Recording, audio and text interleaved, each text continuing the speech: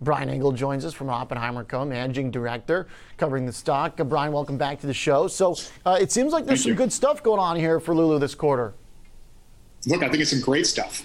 I was just looking through, ahead of this interview, I was looking through the numbers again. I mean, it's an absolutely fantastic report from Lulu. But like you said, Oliver, the stock's not getting much love in the market at the moment. What do you think is going on here? I mean, we've been downtrending basically since September of last year. How come we're not able to kind of, I guess, is this stability? Is this just kind of multiple contraction that is separate from the core business earnings potential? Well, look, I think it's a combination of factors. I mean, first and foremost, I would say is that the lack of reaction to the stock is completely divorced from what's a very, very strong and frankly improving fundamental story. Okay, but beyond that, there's an interesting juncture right now for these retail and consumer stocks. And I've written a lot to my clients. I think we're entering a period of transition here. As we as an economy, as a society, move past the COVID-19 crisis, I think it is from an investment standpoint, we're wondering now who's going to be the next set of winners. Now, in my view, Lululemon is very much well positioned to capitalize upon a post-pandemic economic recovery. There are other names, the really high-quality names I think could suffer here. So I think right now, the market's in this period of digestion, so to say, trying to figure this out. I was telling our clients, I was with our sales team this morning saying, look, I would use any weakness here or lack of reaction in Lulu's stock as a buying opportunity. I'm telling people to keep an eye on the back half of 21 because I think that's when the relative performance of Lulu is really going to shine. Why is that? What happens then? I think that's where it's going to be a separation. I think at that point, when I think at the second half of 21, I think it's going to be much clearer, for just fundamentally, which companies are now suffering largely because they maybe capitalized too much upon the COVID-19 crisis, and which companies are beginning to capitalize better upon this post-pandemic recovery. I very much think Lulu, and just given the nature of the company, what they sell, who they're selling to, I think this companies will very much prove a post-pandemic winner. Okay, so this is essentially give it time to show that it's able to maintain what top line growth? Is it bottom line? What did the kind of balance sheet metrics look like in 6 to 8 months compared with what we saw? Are they going to have the same growth that they were able to do in the middle of the COVID crisis? Or is this going to be about bottom line where maybe we don't see as much top line growth, but while these earnings are, blowing out?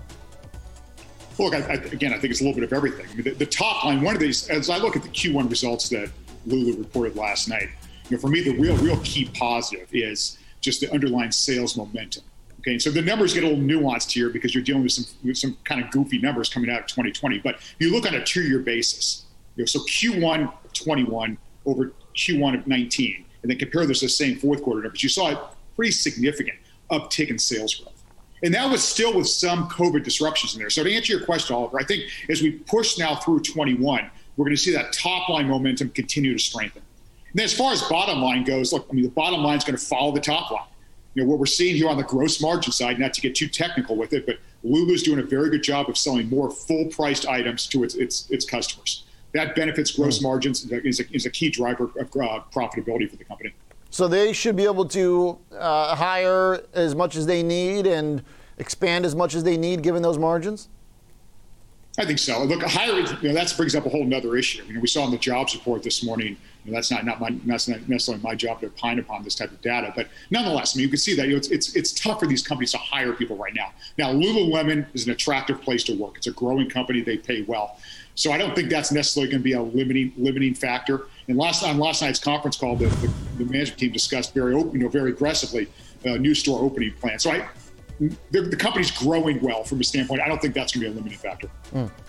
What are they going to do with Mirror, and when does that show up? Is this going to be a hang-up for them if they got in on this craze late? Are people still going to be buying all the live-at-home workout equipment? How's that going to factor into this?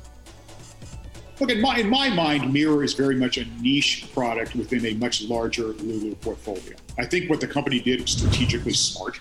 There even post-pandemic, okay, there is demand for at-home fitness products, and Mirror is a great one.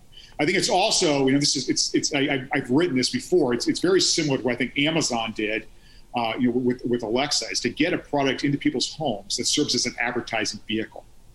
So Mirror in people's homes will be showcasing instructors wearing Lulu clothing. Okay, so that it's an advertising vehicle. But at the end of the day, when I think of Lululemon, it's all about the clothing products, and there's so much runway for them. This is a company that not that long ago was really focused on the high-end yoga market for women in the United States and Canada.